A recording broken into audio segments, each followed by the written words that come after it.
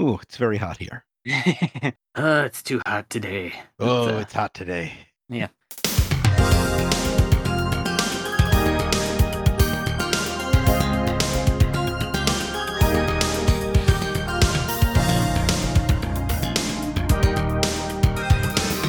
Even better than Mama, this is attempt number 195 of the Insert Credit Experiment, an ongoing endeavor to hold at least one intelligible discussion about video games. We'll get there someday. Every week, we assemble a panel of video game experts to achieve this goal over a series of topics afforded no more than 6 minutes under penalty of a horrible buzzer. I'm Alex Jaffe, and one of my probably unfair character design peeves is when you change the armor or accessories on a character, but their model doesn't change to reflect that. Oh, I'm Brandon Sheffield. Let's see, character creation peeves. I've been playing the Yakuza games for the last 2-3 years now, just playing the Yakuza whenever I can. And there's the hostess mode, and it bugs me when a game will be updated, but then they'll keep the fashion in like 2006. You know, you could put some new dresses on there. I mean, the stuff that they got in those games. Okay, so I guess ultimately what I would say is it bugs me when there's fashion in a game,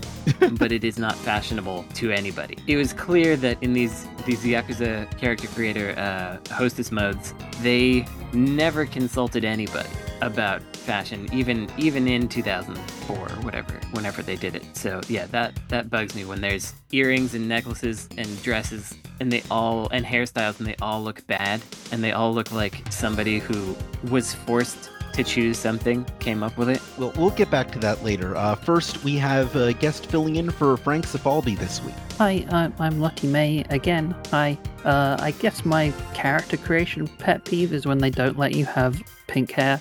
That's a personal affront. Yeah, it's inexcusable. 100%. You got a whole rainbow of colors there. Why not apply them? And joining us as our guest this week is the founder of the Femicom preservation movement, Rachel Weil, is here. Hello, thanks for having me. I guess my character designer pet peeve, this is a little specific to me, but I've got what they call bedroom eyes, big eyelids. I never see that representation in the character designers. I have one bedroom eye, so I sympathize. That's even harder to get right. Brandon, aren't the Yakuza games set in specific years though? Isn't there a timeline to Yakuza? There is, but they don't particularly follow it. The fashion in Yakuza 0, which takes place in the 80s, is exactly the same as the fashion in Yakuza 2 Kiwami, which takes place 20 years later. Oh, that's inexcusable. It is inexcusable. I mean, in the hostess mode, at least. Yeah, I'm Team Brandon now. So the way this usually proceeds is this is the point where I tell our guests that there was a secret rule that I didn't tell them about before the show, where I spend the entire duration of the episode secretly grading you all to try to determine which of you does the best job so that there is a definitive winner by the end of the episode. And your award for being our champion for the week is homework, in that you get to choose a topic for next week. Last week's winner was Brandon, but before we get to that, I'd like to ask everybody's thoughts on... Yeah, you won last week. Yeah. Did I know that? Yes, I announced it at the end of the episode and everything. Oops. You should be listening to these, Brandon, then you'd know. Son of a heck. Well, before we get to Brandon's question, because he's going to need a little time to think about it, I'd like to get everybody's thoughts on the current issue of the day, the Steam Deck that was just announced. What is it and why is it the way that it is? It's the way that it is because Valve is weird. That's true. That's true. They love doing exactly what you'd expect, which is also kind of the thing that you'd expect that they shouldn't do. Right. My favorite thing, and I felt a little dumb for not having thought of this myself, was when Michael McWhirter said, why didn't they call it the Gabe Boy? Nice. Definitely what they should have called it. So for those that don't know what we're talking about, just in case, this is a handheld PC that looks a fair bit like a thick Switch, and it doesn't have a dock yet, so you can put it into TV, but eventually they'll have one. Yeah, you can play your Steam library on this handheld, and some people have been complaining that it's too heavy, but as someone who has lifted a Game Gear many times, I've been preparing my whole life for something this heavy. I think it'll be okay. It's like last gen tech almost, but it's probably fine for what it is. The power consumption is always going to be the biggest thing with this, so that's why the Switch is quite underpowered compared to everything else, because it's got those tiny little ARM cores and hardly any graphics. But then this is something that's supposed to play your Steam library, so you're not going to be particularly playing Cyberpunk or anything, like AAA right now on it, because it's got quite a small GPU, and it remains to be seen how well it actually plays stuff, I guess.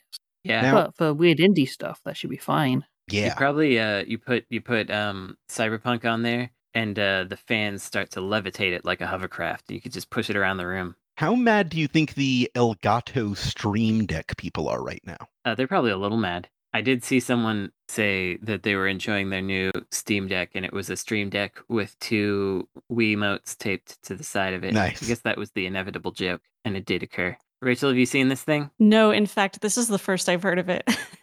I think if you imagine in your head what would Valve do if they made a handheld games console, like you already know everything you need to know about it, like none of it's surprising. I wouldn't have imagined the buttons being that high up on it. Oh, Weird button placement. Valve like doing weird controllers. Yeah. that's for true. I'm looking at this Steam controller over here. It's still new in box. I have never engaged with it. Do people like that thing? Is that something people like? I never used one. I couldn't get over how weird the big touchpads looked. Yeah, that seems right. Maybe that's how I will treat this thing as well. I'll just think about it and never touch it. I mean, maybe now's a good time to ask about, like, the ideal controller layout. Is that something we already achieved? Like, any attempt to reinvent the wheel at this point is just going to be a worse version of what we already got? It was the Saturn controller, and that's it. Yeah, that was it. Wavebird. That is strong. I really like the GameCube triggers. Even though they're not analog, they just have such a nice... Are they analog? Am I remembering wrong? I can't remember. But anyway, they're really satisfying. And I love how they fit in your fingers. They're big and chunky. Yeah. And the dial on the Wavebird is incredibly satisfying to just turn around and the little clunk, clunk, clunk. Mm-hmm. So it sounds like there is still room for weirdness in controller layouts, because the Wavebird certainly isn't the most default controller out there. Yeah, I think there's room. So maybe the right kind of weirdness still exists in the fringes of controller innovation. Yeah, give me some strange ones. There was that one controller, I don't remember which one it was. I think it was maybe only prototyped, but maybe it was created. It might have been a Mad Catz or Pelican PDP one, where they were charting where people grip things, and they made a controller that looked like where people want to grip stuff, and it was just this curious amorphous blob. Oh. I wish I could remember what that was called. It's amazing. It sounds like it would end up being awful for everybody. Yeah. As is probably going to be revealed shortly, my expertise in video games mostly ends around the year 2000, but in terms of vintage controllers, there are some really amazing patterns that we totally left in history that I feel like we could revisit. Like the Astrocade pistol grip controller with a dial on the top. Weird. Cool. Brandon, do you have one for us yet, or are you still stewing? Oh, I'm stewing over here. Well, let's get into our areas of expertise here. Beyond simply making everything pink, not that we have any problems with pink here, how does femininity best express itself in video games? Wow, what a great question.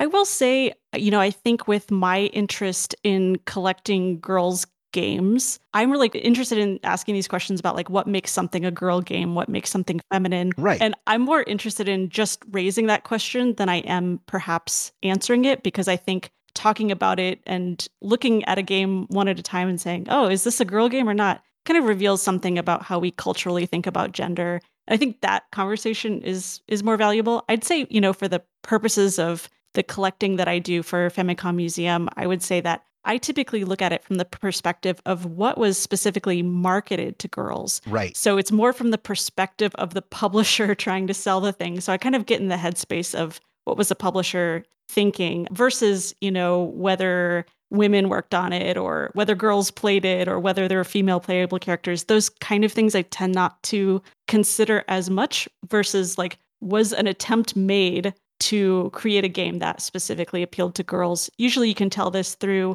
the way they advertise the game or through the use of girls' IP, like Barbie and things like that. Other times you just make assumptions because maybe there weren't ads or there wasn't an IP. And I think assumptions are, again, interesting for what they tell us about ourselves. Like what kind of assumptions? I think a lot of the assumptions are based on the cover of the game. Is the girl the main playable character?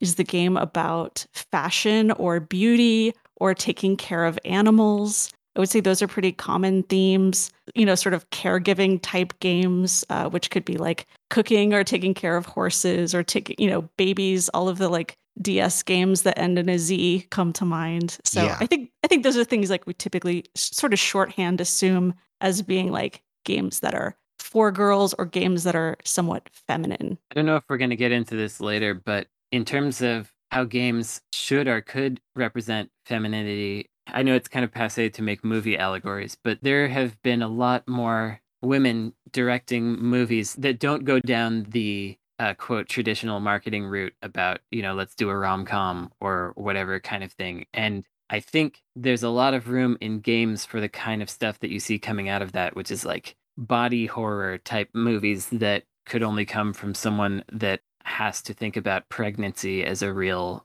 potential situation, or social anxiety kind of pressure oriented stuff that comes from being the target of gaze all the time. A movie I recommended a few episodes back, which is now on Hulu, by the way, so you can all watch it and no one has an excuse. Barb and Star Go to Vista Del Mar, which is just this bizarre comedy suburban pastiche adventure movie. And I feel like we sort of start to get into that with Twine games and some other things, but I can't think of a lot of games where it's like a pregnant woman who has to do a survival horror situation, which is actually there's a game out there that's in development that's like that. That kind of stuff, to me, I feel like we tend to focus on the superficial femininity and that marketing copy angle of it. But once you get into the depth of it, I think it's going to be a pretty interesting change in the industry. Yeah, you bring up a really good point. I think that you're right that a lot of the sort of assumptions and the things that we talk about when we talk about girl games are quite superficial. And often these games that are specifically targeted to girls, historically have been, I don't want to say that they're all shovelware. I think that's definitely not the case. But in some cases, they feel a little uninformed or unnuanced in a way. Yeah. That's definitely fair. There's that one aspect, but I think the other risk that we take is, I also don't want to get into the space where we're like, oh, well, things about fashion aren't serious, but a video game about war is serious, or Of course. a video game about this or that is serious. And so it's almost like, yes, maybe a woman was involved in the creation of it, or maybe the target audience is women or something like that. But there's, I think, a recurring pattern across media where in order for like women as creators or women as audiences to be taken seriously, they have to like masculinize in some way or shift away from, quote unquote, superficial femininity. And I think what we don't often look at is this sort of, I'm going to put this in air quotes, so just imagine superficial masculinity, like the aesthetics of shooty things and sports and war and these other kind of like stereotypical aesthetic elements. Old Space Marine. Yeah, the BioWare franchises come to mind. Everybody's favorite parts are the like more nurturing dating sim type parts, and they have to package it all in this like hyper end of the world adventure. Yeah, we might get into this later. I don't know how much time we got left. We got about 3 seconds. 3 seconds. Okay, never mind. Get into it later. All right. How might one translate the appeal of the Maho Shoujo or magical girl genre into video games? Oh, wonderful. There have been so many failed attempts. I think a lot of my collection actually shares a rich lineage with the magical girl genre. So if you think about its early origins in Japan, I'm thinking of like Sally and some of the, kind of early 60s, 70s. I think that those media franchises were kind of considered as something that would marketed to girls, that was seen as sort of a cross media franchise. So it would be a cartoon, but also a comic book, and also, maybe backpacks and things like that, this sort of like mixed media landscape involving a character. And so a lot of that translated very well to video games. And we saw a lot of those franchises, once video games became popular. There is a wonderful Magical Girls game for PlayStation that's got like a whole cast of magical girls across different franchises. Oh, so like Super Robot Tyson, but Yeah. for magical girls. I've always wanted to play that one. I can't remember what it's called, but It's yeah. Witching Mischiefs, right? Yeah. Something like that. That's pretty cool. I'm sure Brendan probably has it on his shelf. I don't. Better get that. I never got into those Super Robot Tyson games because there's too much waiting for animation to finish.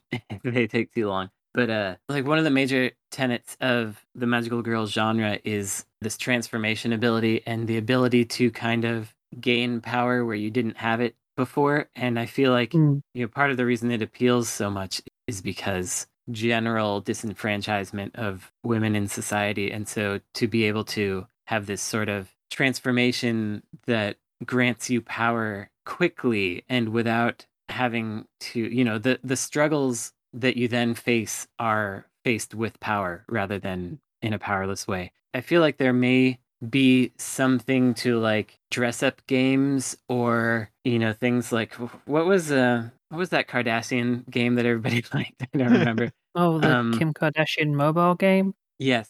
everybody loved. I could not remember the name of it. Oh, I thought we were going to talk about Star Trek because I heard Cardassian. Oh, right. Yes. It's basically the same thing. Those kinds of games where you can empower yourself somehow or another, those also struck me as being in a similar-ish genre, except without fighting, if that makes sense. Yeah. Kim Kardashian Hollywood was the name, so don't kick yourself for forgetting it. Yeah, there it is. I think the main failure of the Magical Girl video game efforts is that none of them have successfully replicated the experience of running late for school while trying to eat breakfast. Running with toast in your mouth. I don't know. I think they all try to put that in there. But all the Sailor Moon games are just like mediocre beat 'em ups or mediocre side scrollers. There's the good Super Famicom fighting game made by Arc System Works. I will say that Pretty Soldier Sailor Moon was one of the most popular games at the barcade where I worked for 2 years because it's like one of the perfect fighting games to play while you're a little tipsy. I would also recommend, if you haven't played them for Super Famicom, there are several puzzle games based on the Sailor Moon franchise that are great. I really like them. They're some of my favorite puzzle games for Super Famicom. And one of my favorite games of all time, like definitely top 5 across all platforms, is a Sailor Moon game for Super Famicom. Ooh. And that is the Sailor Moon RPG, which recently got a new fan translation. It had one for a while, but I think there were some, issues with it. Of course, it was a fan translation done maybe 15 years ago. It was recently completely redone. So if you're into like ROM patching and translations, one of my favorites, an amazing RPG, really unique gameplay, really unique way that they split up the story and exploring different levels with different characters. Highly recommended. That's Bishoujo Senshi Sailor Moon Another Story. Correct. That reminds me that the Magic Knight Rayearth Saturn game is super excellent. It's expensive, of course, these days, but you can just emulate it or whatever. $800 at the moment. I've been trying to find a copy. It's ridiculous, but it's really fun, and it is indeed a female-directed video game. Ryoko Kodama was the director of the game. It is 100% a magical girl game, but it's also, what do they call it, isekai? They come from another world, and they go into this one. They have to solve all the problems while gaining magical powers. It's the best kind of story. It's a pretty fun one, and the music is fantastic. And for whatever reason, they made the decision, I think I've mentioned this on the show before, but every character has a different thing to say about every kitchen in the entire game. Switch between every character on every kitchen and get a new comment, just because why not? My favorite isekai is Futurama. Here's our next question. What can you tell me about the relationship between video games and glitch art? Wow. Wonderful. So I guess I did come to collecting video games through glitch art, maybe instead of the other way around. Well, I guess they came together. I got really interested in chip music and this idea of, circuit bending or hacking commercial electronics and making them do things that they weren't really intended to do. For me, there were a couple of goals that really excited me. One is that whenever I saw a screen, whether it was a TV or a monitor or some kind of display, I always really wanted it to be this sort of means of delivering ambient entertainment, like music videos or animations or things that didn't necessarily have a plot or a script, things that were just there to be delightful or sort of curious or mesmerizing. And so, I loved screensavers and music videos, theatrical courtesy trailers with like weird spinning lights in the background, lighted displays at carnivals, infinity mirrors, like all those kinds of things. I wanted that to be my relationship with the TV.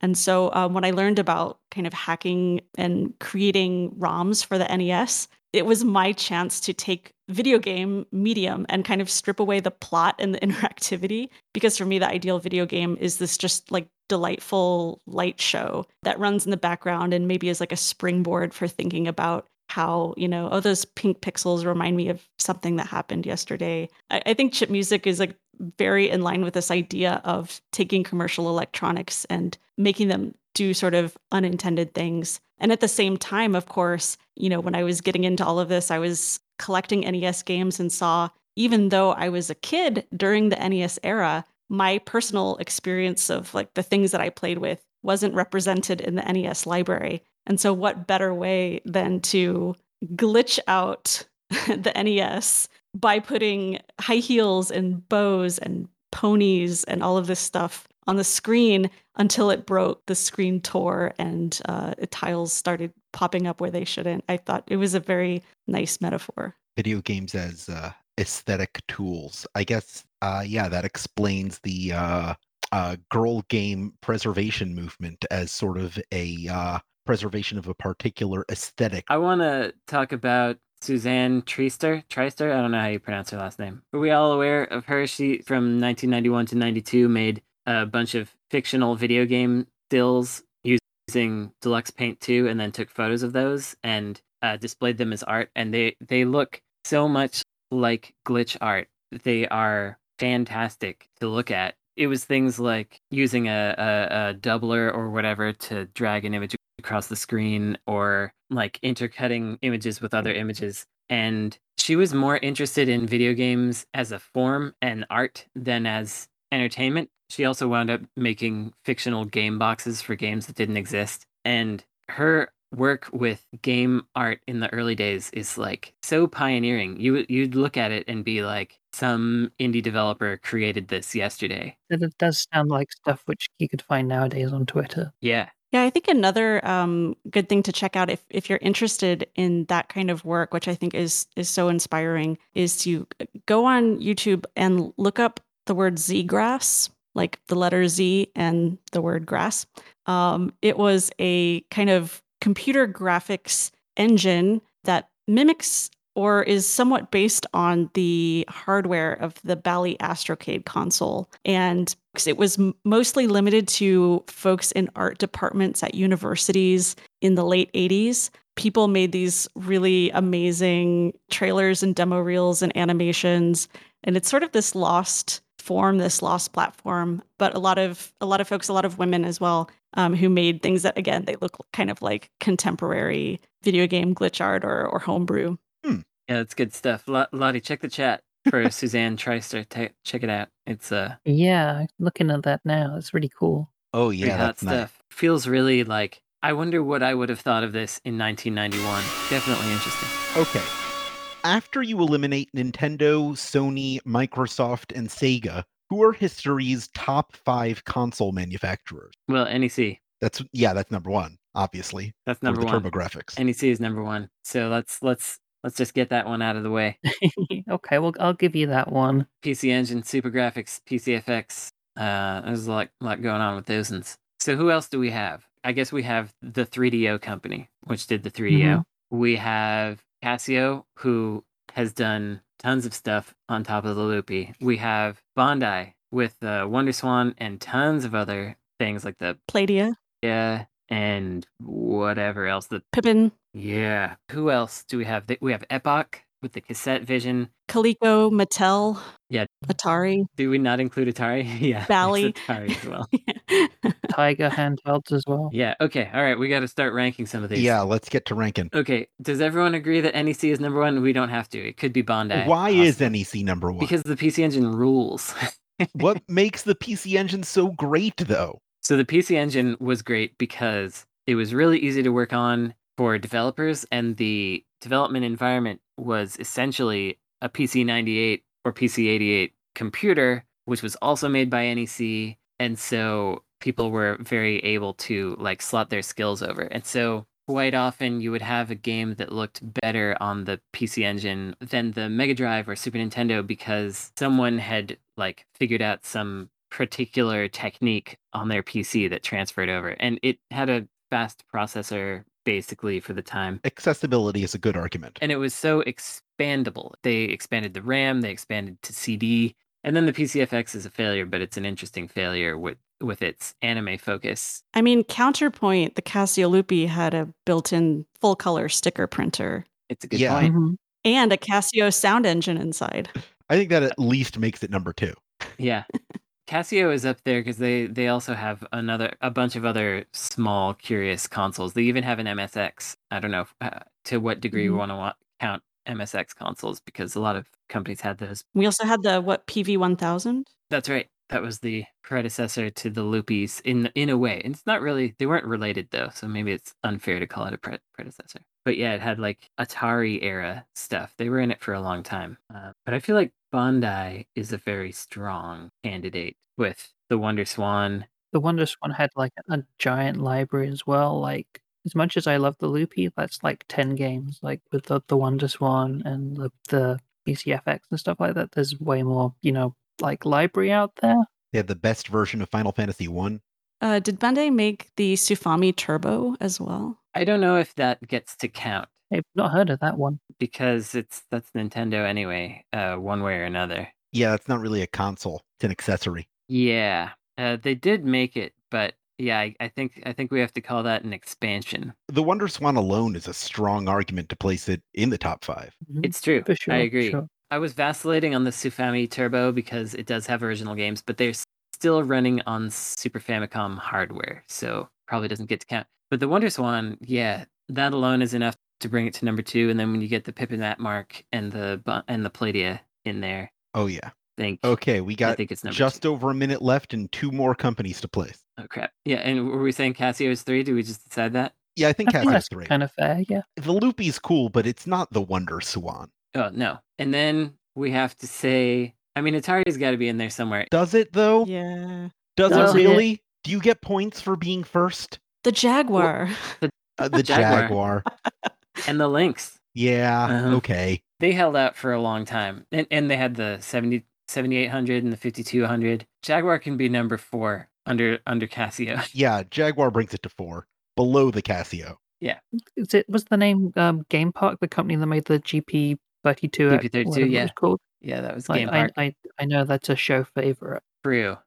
Now, does it beat the That's there on 3DL? the list. Yes. Okay, it might. They did come up with a couple others after that, and it is. I've not played on either of them, but like I can like read about or see videos of GP32 games and go, oh, I could have a good time with that, and I've never felt that about a 3DO title. That's fair. I would say 3DO games are better but less interesting, and GP32 games are more interesting but worse. Are we ranking it above or below Atari? Got to be below Atari because they didn't last very long. Okay, so right at the buzzer, we have our 5. The Game Park, the Atari, the Casio, the Bondi, and the NEC companies are the ones joining the big 4 at the table for our discussion of the greatest consoles of all time, which we may have at some point in the future. Oh, I want to do it. I think that's a good ranking episode, ranking the best consoles of all time. We gotta do it at some point. It's going to be fun. But right now, we're going to take a break while Brandon quickly does the homework that he was supposed to get started doing last week. Oops.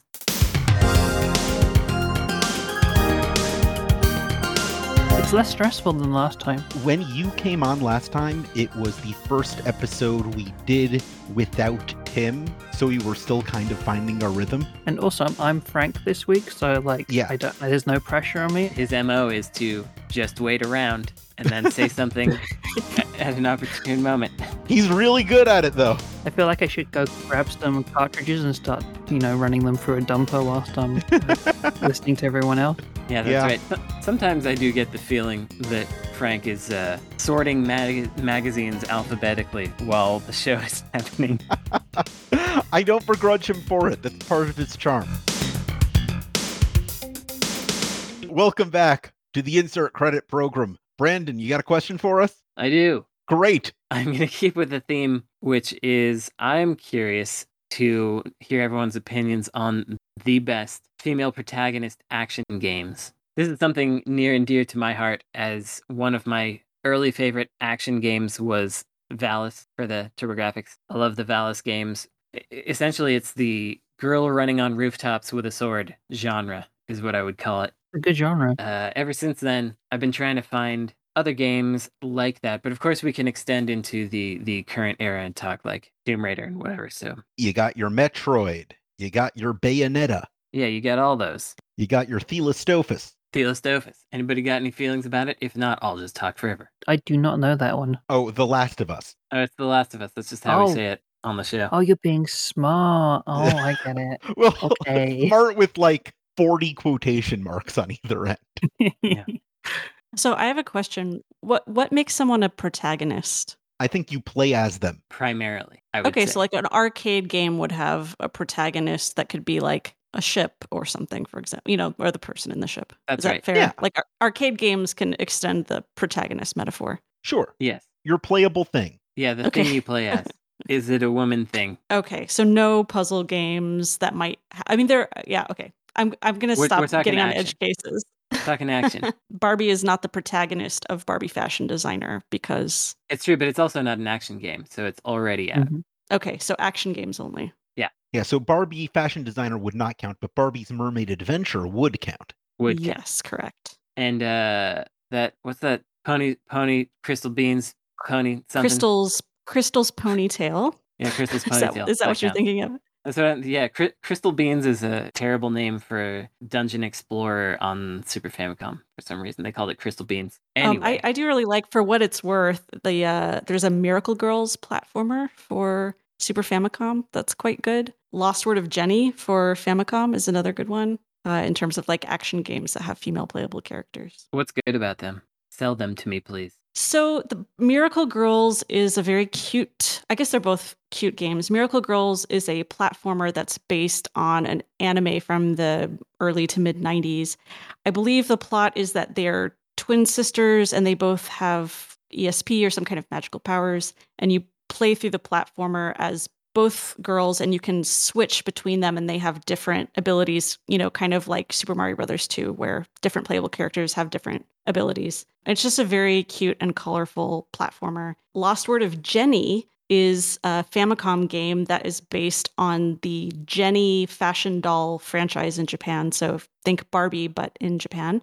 And she's part of kind of a wacky overworld adventure with, I think there's like spies, and there's like a level where you're running past cakes and all sorts of kind of unusual situations and unusual levels. It's very cute. And of course, like it's based on a fashion doll. So it's kind of fun to see her in these different environments. That's a Famicom game. That's pretty good. I'm a big fan of the Devil Hunter Yoko Mega Drive game. It's way too difficult, but that's a solid one.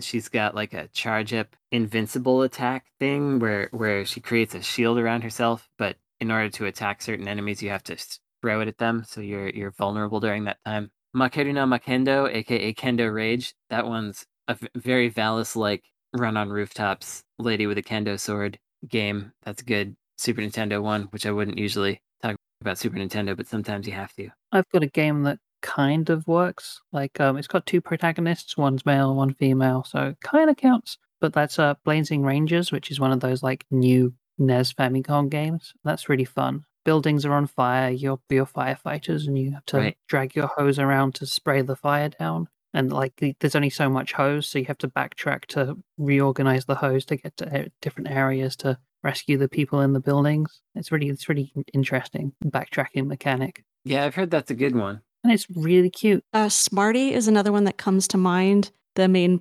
playable character is Miss Smarty Pants. It was a PC game released in the mid-90s, one of Teresa Duncan's games. And I think maybe her most well-known game is Chop Suey, but Smarty is the one that I've played the most. They've been described as sort of a early 90s MTV generation zine collage aesthetic. They're really unique among PC games that were like intended for girls and very kind of trendy and strange humor. I really like that one.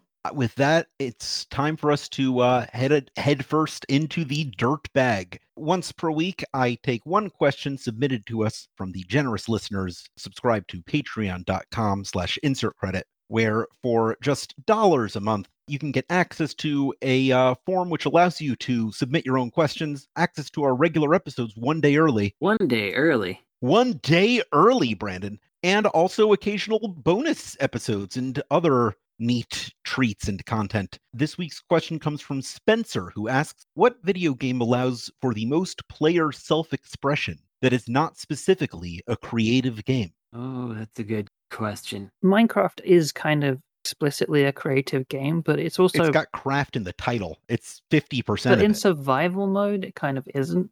Like you have all of the building mechanics, but that there's other directed goals and stuff like that. But I feel like there's probably much better answers than this. My vote would be Skate 3 for what it's worth. Ooh. I spent a lot of time in Skate 3 doing things that were not part of the game, including a lot of character customization and dress up type stuff. In my opinion, Skate 3 is a fashion game disguised as a skateboarding game because the objective of the game is to promote your skating brand through like advertisements and clothing. And so you take pictures of yourself in like skating these different levels. It is a little bit of a fashion game. So I spent a lot of time posing for photos and making my character, look a certain way. They also had the cinematic tools add-on, so you could make movies and kind of direct, have cameras on rails and things like that. And then that added with the ability to glitch just about everything you could possibly collide with, made it a game I spent many, many, many hours in, not necessarily doing the normal levels, although I did those too. Yeah, I lived in a dorm for about half a year with 5 other people, and the most popular game in the common room was just the character creator of the latest WWE game. That was all anybody did. Yeah, I guess along those lines, the Tekken games, certainly. I mean, I guess anything with a character creator, but the Tekken games especially, people seem to really go wild on that one. Time to Mario is very short when it comes to a new Tekken game and a character creator. Mario comes right out. Also, though, any of those kinds of Skyrim, Oblivion-ish kind of games where you can pick people's pockets and then stab them, or collect everybody's ears, or whatever kind of stupid nonsense, or you can just be gardening for a long time, those games offer a lot of player expression in that play the game or ignore it or play around the game kind of way. I'm actually more interested in those games for those reasons than for the main game or narrative, I think. That reminds me of, say, GTA Online, where the biggest thing on the scene is like in-character roleplay that people do, which just totally wasn't in the mission statement of the game itself. And that there are people in roleplay servers that like run fashion brands and music record companies and stuff like that. It rules. That might be a really strong answer for this, because there's just so much creative stuff happening in those roleplay servers. Mm-hmm. Yeah, I wonder if that's almost cheating. Why? Because it's too good an answer, Brandon? Yeah, that's right. That's why it's cheating. Like, do MUDs count?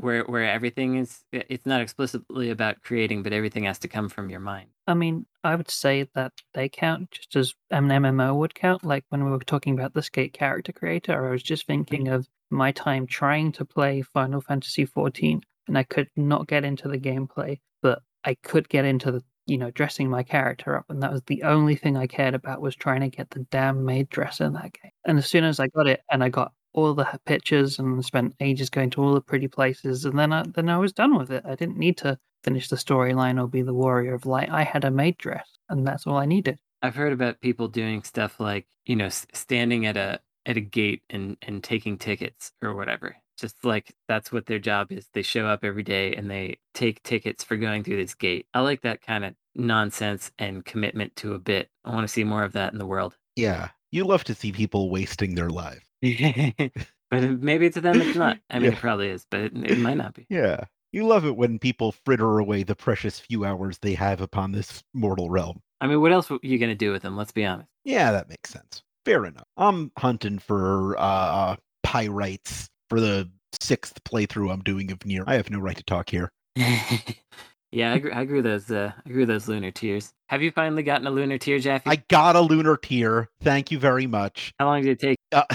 I don't want to talk about it. Let's move on to the next question. Okay. What are the greatest movie tie-in games made before 1995? Ooh, Good question. I think Demolition Man was made in 1995. That's a really good game. So that doesn't count. Are we counting anime? If the anime is a movie, yes. If it's a series, no. Okay. Shoot. Demolition Man came out in Australia in 1994, so I might count it. Okay. Well, Demolition Man's pretty good. Well, the Sega CD one. It is a side-scrolling action shooting thing that is Genesis one doesn't have the cutscenes. The Sega CD one just like puts cutscenes from the movie that contextualize it. Basically useless, but it's a pretty good game. A lot of actions you can do in it.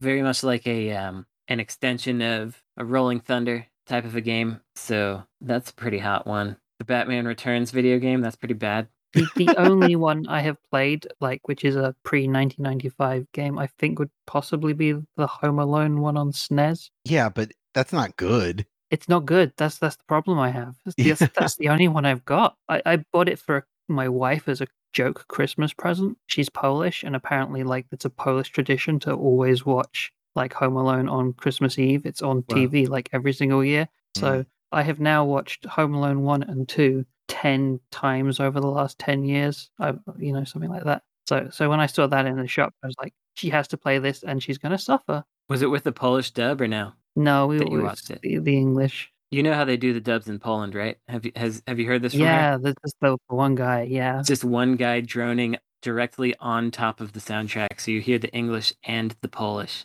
and he's doing all parts himself. Mm-hmm. It's pretty amazing if you watch clips of it. I was just going to say, someone brought up Batman. The NES game was pretty good. Oh, sure. I mean, it was pretty impressive for its time. Yeah. Was it one of the was it a movie tie-in one? Was it Batman or Batman Yeah, I think it's one based on the Michael Keaton Batman. Okay. The market was flooded with these things at a certain time, and they were by and large complete cash-ins. I like Alien 3 on the Genesis. I've mentioned it before. Very recently. Very recently. It's a very learnable game. Oh shoot, you know what? Aladdin for Genesis. Oh. Yeah, it's a good one. I guess that the Lion King game as well, because those two tend to go hand in hand. Did the Lion King game came out before 95? It did. It was 94. It's like December 94, so it just makes it. Nice. So that one has a lot of... It's got amazing animation, but it's kind of tough to play that one. Yeah. I like the Beauty and the Beast Super Famicom game. I mean, the Super Nintendo one is much better than the Genesis one, I'm ashamed to say. But Hudson did the Super Nintendo one, and it's actually a pretty decent game. It's not amazing, but if we're searching for decent movie games before 1995, that one can get in there. We finally answered the question of whether your loyalty for Hudson is stronger than your dislike for Nintendo. I think it is slightly stronger, yes. Hagane is one of the best Super Nintendo games. That's a Hudson game. So that's important Brandon data for those of you keeping score at home. Yeah. Hudson outweighs Nintendo. The absolute value of the negatives of Nintendo. Yeah. I would love to revisit this one with preparation so that we could actually rank all licensed movie games that we can possibly think of. That would be a good one. That would be. I would love to prepare for this. Brent Porter on the Necrosoft Games team, he has played that Sega CD cliffhanger game a lot. That game, if you don't know, has a snowboarding sequence. It's not really snowboarding. You're actually just sliding down a mountain on a plank of wood. But it is impossible. It is like, I've watched a tool-assisted speedrun of it, and even they are just barely outpacing like this avalanche that's coming behind you, because it's so, you can't, there's no way to not get hit by things as you're sliding down this mountain. And it's a very strong candidate for the worst. What about Konami's The Goonies? Yeah, that's a good one. That Friday the 13th game on the NES is pretty interesting. Oof. I don't love it. It's interesting. That's the right word for it. That is true. That's undeniable. Oh, The Little Mermaid for NES is actually good. Capcom. That's not bad. You know, it's Mega Man underwater. Mm-hmm. Fester's Quest, based on the Addams Family, has really good music. Can we count the Addams Family pinball table? How old is that? I don't know. All right, I think we've reached the end of our rope on this one. Here is our next question. If you were creating a lookbook for designers of female game characters, what would you turn to as templates? How is this question working here? Break it down for me. Basically, you're showing a bunch of designers who are creating female game characters. Here's what you should draw on for inspiration. Yeah, I mean, recently I had to come up with a character sheet. Well, a bunch of character sheets for a variety of characters for a video game, and I pretty much just looked at avant-garde fashion runways for the last 5 years and found a whole bunch of interesting stuff there, and various collections would be like, this summer collection is a good inspiration for this character or whatever. Yeah, that's what I'm talking about. Yep. I wish I had exact names that come to mind. There's that one lady who does all these, like, she's often doing high heels out of weird objects. Like, it looks like it's dripped wax, or it's made out of a skull, or it's 3D printed mesh cyber looking thing. But I can't remember what her name is. She's extremely famous, if that helps. Madonna. It's Madonna. That's who I was thinking of. Paula Abdul. Jackpot. Sure, why not? I would reference, and I do reference actually when I'm working on games, some comic books that I've collected, especially some comic books from the 80s and 90s. Things that come to mind are there was a comic book called Barbie Fashion that was published by Marvel. Oh, yeah. Amazing comic book. I have almost a complete collection of the 2 lines that Marvel did of the Barbie comic books, as well as, like, I'm thinking of Amethyst. Amethyst, Princess of Gem World, my jam. Oh, what a book. Gem and the Holograms. Yeah, I think all of those were very informed by fashion. Obviously, it looks kind of dated now. Fortunately for me, it's a decade that I happen to like. So, Yeah. I think I would show people. I wanted to talk about this somewhere else, but Style Savvy, that series it's very interesting because it's definitely a hardcore sim management game, but it has fashion and hairstyling and clothing bent to it.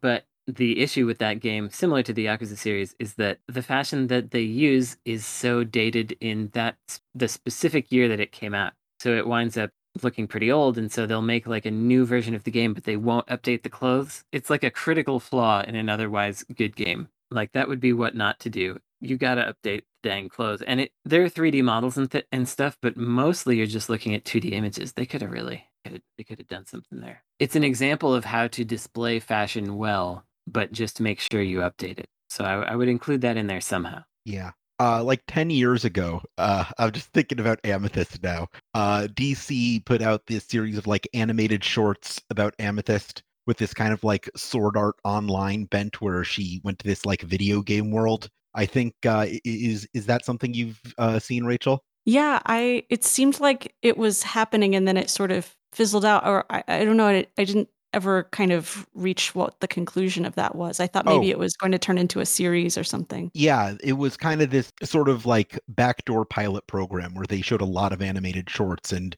a couple of them turned into series like Teen Titans Go and what is now called DC Superhero Girls. But the weirder ones all kind of fizzled out. But you can still find it all online. It's pretty cool. I think you can't really show many other video games because most video games do fashion really poorly. Yeah. So you kind of have to look to real fashion, like Dolce and Gabbana and Gucci and stuff. Like, if you look at their actual fashion shows, that stuff is really, really good and a great source of inspiration for anyone who's trying to look at something new and different and just get an actual idea instead of just looking at Nomura trying to get out his surplus of Hot Topic ideas for the 50th time. Yeah, of course, the one exception to that being Final Fantasy X-2. Always go look to that for inspiration. It's the same as like with anything else. Video games is the reference for it. But like anything other than maybe gameplay is pretty much always a bad idea. There's always so much more interesting things everywhere else. It's time for our last question before the lightning round. I think this is the only opportunity I'll have to ask this, so I'm taking out advantage of it. Who or what is the Lisa Frank of video game? Goodness. Lisa Frank, we'll have to define her first. Obviously, you got your colors, you got your animals, you got your smooth lines that are somewhere in between like vector art and airbrushing somehow. But then you also have this amazing business empire. Am I missing any major factors, would anyone say? I think feminine excess is the words that come to mind. Aggressively feminine. I never saw it that way. I guess that's possible. I just never considered it to be particularly feminine, but maybe I never thought about it. Yeah, just because, like, I don't know, I like dolphins.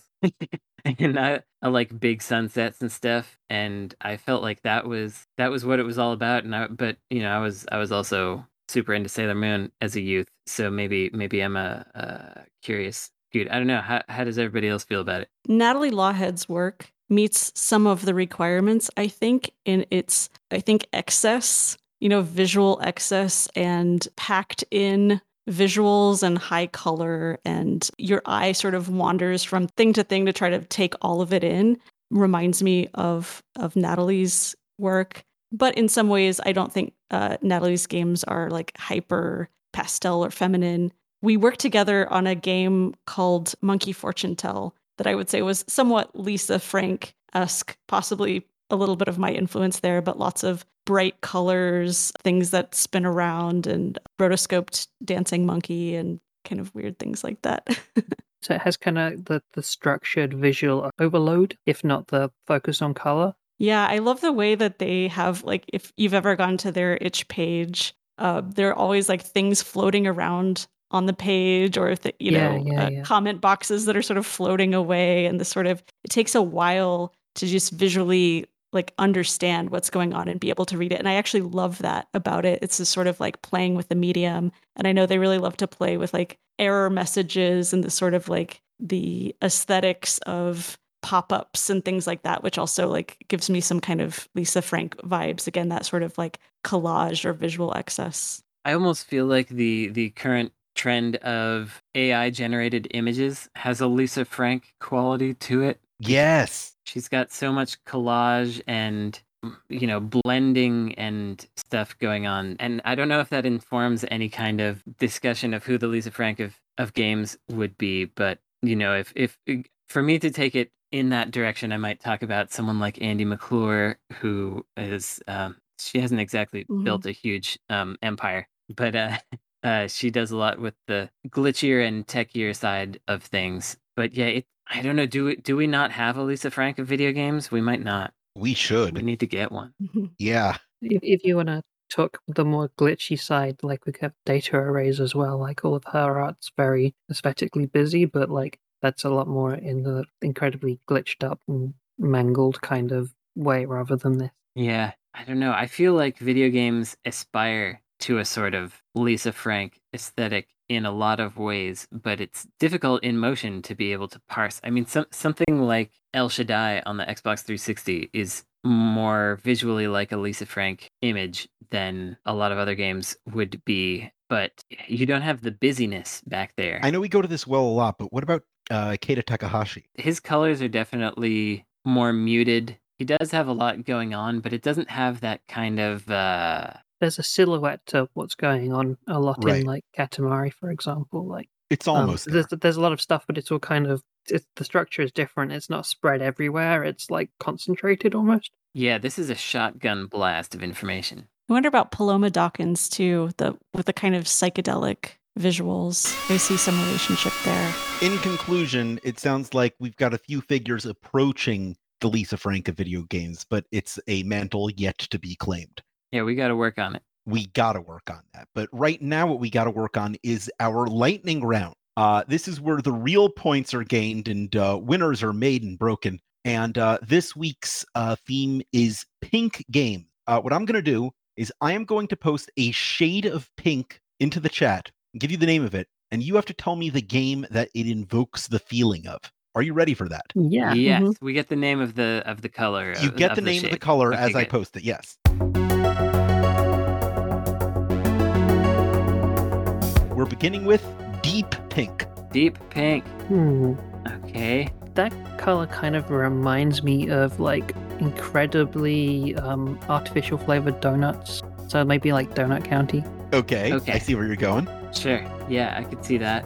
That color has a flavor. You had me going toward like an Adventure Time game or a Simpsons Hit and Run sort of a thing, but I think Donut County is probably a good one. But there's sort of like a toxicity to this color, I feel. Same with Donut County. This looks exactly like the color of the box art of Barbie for DOS. Oh, yeah. All right. That's pretty good. All right. Okay. Champagne pink. Is that even pink? It's champagne pink. Very, very, very lightly saturated one. Yeah. So this is something which is trying to do color, but not really. It's like when you're painting a wall and you want it to be a color, but you have to paint it white because that's the rules. There's something kind of blandish. It's almost reminding me of one of those games where there's no color and you have to bring color back to the world, like Flower, or let's say it's Flower. I'm sorry, I'm gonna have another obscure answer here, but this reminds me of the the handheld horoscope series from Bandai called Herpit, which came in very pale pink shades, shaped like a heart, little handheld game, and it was a horoscope and love compatibility meets Game & Watch. I'm looking at it here, and yeah, that's about right. Let's do that one. Yeah, all right. You're nailing this so far. Our next one is Tango Pink. Tango Pink immediately made me think of Princess Debut for the Nintendo DS, because you have to dance with potential suitors in order to decide who is best suitable for you. And I don't know if you can do the tango in that game. I think it's mostly waltzes, but that one seems right to me. Sure, why not? All right, Brandon gets this one then. Silver Pink. Silver Pink. That's one of those Sonic the Hedgehog games that has silver in it. Yeah. Sonic 06. Silver and Amy. Does Sonic 06 have silver and Amy in it? It does, I think, and it also has silver saying, "Sometimes I just think that it's no use," or something like that, which is a line which is stuck in my head forever. So Yeah. So it might be Sonic 06. Sonic 06. Paradise Pink. Ooh, I like this one. If I were to paint my car a pink, it would probably be this one. Oh, so Burnout Paradise. Burnout Paradise. Yeah, that's right. Yeah, I might give myself that point. Okay. Unless anybody else can beat it. I think so. Okay. I'm gonna paint my car this color. Yeah. Shocking Pink. Heck, now talk about a toxic pink. Ooh, this is Halo, this is pure Covenant energy weapon kind of. Oh. I'm thinking of Too garish over the top. EGA palette. Oh, yeah, that too. Yeah. That's a good direction as well. Okay, what do you got? Oh gosh. Yeah, that's the trouble, isn't it? This is like me playing Jumpman on my IBM clone as a kid. I like that answer. Yeah, that's pretty good, actually. I might take that one. Was there an EGA Jazz Jackrabbit? I don't think so. But Jazz Jackrabbit is a good answer for this. Yeah, I might have to give that point to Brandon. Okay. Steel Pink. What pink? Steel Pink. Steel pink.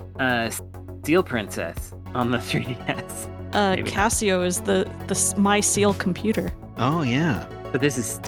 Wait, it's Steel, right? Not Seal? Steel. S-T-E-E-L. Oh, I heard Seal, which doesn't make sense, but neither does Steel. No, it doesn't. Neither of them make sense. Neither does pink. This is getting dangerously into purple violety tones. It's still within the realms of pink. You know what? This is like Hannah Montana pink, IMO. Oh, yeah. Is there a, Hannah Montana... There's there was gotta a whole be a Hannah Montana PSP. Oh, there you go. Yeah. Okay. There's a Game Boy Color game. There's a lot of Hannah Montanas Terrific. out there. Bubblegum Pink. This doesn't look like bubblegum pink to me, I gotta say. You've seen a lot of vibrant pinks in the last few minutes, so that might be what's going on here. This looks exactly the shade that the Hello Kitty Game Boy Color is. Oh. Absolutely. Especially when they start to sun fade. Yeah, that's it. The Sun-faded Hello Kitty is this one. I'm taking that one. Yep. Okay. Your penultimate pink is pink lavender. Oh, Lavender. Lavender. Lavendink. I keep trying to pitch the Loopy as a lavender console. Nobody wants to go for it. This is exactly a lighter shade of the Casio Loopy. Also matches some of the Loopy's modems and girls' word processor units. The light. Yeah, they light love purple. lavender over there. They were into it. Mm-hmm. But that's not a game. So wasn't there like a loopy looking organizer with a game in it thing that they did? Oh, there were many of them. But there's Plets. There's the Super Picky Talk, which is a hamster. Didn't someone mention hamster games earlier? Lottie did, yeah. I love hamster games. That's got to be it. And our last pink is just plain old regular pink. Standard issue factory pink. Huh, that's what regular That's pink what pink is? looks like. Mm-hmm. Super Princess Peach. I was literally about to say that. We haven't had a Princess Peach game yet. And that's her. I mean, guys, you're wrong. It's Kirby's Dream Land. It is. Yeah. It is a pretty Kirby-ish pink. It might be Kerbert. Yeah, it's Kirby or Enthusiasm, all right. Rachel, you are our winner this episode. Congratulations. Wow. Yeah. What did I win?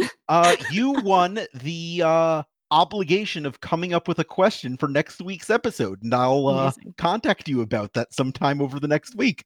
I'm honored. This is the point of the show where if you have anything to plug to direct our audience towards things you've worked very hard on, you can do that, or you can just give general recommendations to people for ways to occupy their time between the release of this episode and the next. Yes, usually I have recommendations, and today I have nothing. I have nothing to recommend. So I recommend that you enjoy your time in your life. Try to get out there in the world and see what you can see. I hope you're all vaccinated. The end. I've got some recommendations. I've been rewatching Turn A Gundam recently, and it's Ooh.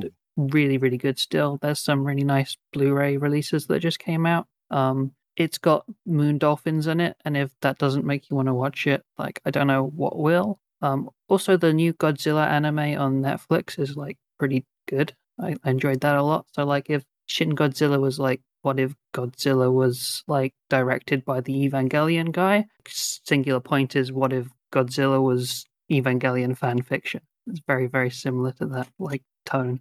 Pretty cool. I've been watching 8th MS Team myself. Ooh, nice. That's a good one. As for me, if you're interested in the history of girls' video games and the stuff we've been talking about today, definitely invite you to check out femicom.org. So it's like Famicom, but with an E instead of an A. Very clever. And I'm also on Twitter, Famicom Museum, and probably some other places around the world. Love to talk about these games, so feel free to reach out. And I'll also recommend, if you're looking for a girly game that maybe you haven't played, a little like hidden gem, I'm going to recommend Pop Cutie for Nintendo DS. It's a fashion sim, so if you like Style Savvy but want something maybe a little faster paced, a little more wacky, and still not a rare game, not hard to come by, definitely recommend checking out Pop Cutie. I'm gonna have to find Pop Cutie. That looks pretty good, and Yeah, I was completely unaware I just of it. Googled it as well. You can also find there's a Pop Cutie. I made a bot on Twitter that tweets random dialogue from Pop Cutie. It has kind of a wacky dialogue system, and it's based on kind of like Japanese sort of like Harajuku style street fashion, but like much, much faster paced than Style Savvy. And it's kind of got like an isometric pixel art style that I think is really unique and fun. I've got some recommendations. I would like to recommend that if you're listening to this show on any platform where you can subscribe to or review podcasts, that you engage with us in that way to keep the algorithms pushing us upwards and forwards. You can also go to patreon.com/insertcredit, where you could become a patron to submit your own topics, get our regular episodes 1 day early. 1 day early? 1 day early! And even access monthly bonus episodes and other exclusive content. You can also join us on the forums.insertcredit.com and follow us on Twitter for our own personal updates and projects. The show is at Insert Credit. I'm at Alex Jaffe. Brandon is at Necrosofty. Lottie is at Lottie Makes Stuff. And Rachel is at Partytime HXLNT, which I think stands for Excellent. Am I right? You are right. All right, the show is edited by Esper Quinn with music by Kurt Feldman. Once more, I'm Alex Jaffe. I'm Brandon Sheffield. I'm Lotte May. Rachel, you're next. Oh, me, I'm sorry. I'm Rachel Weil. And your game has now been saved.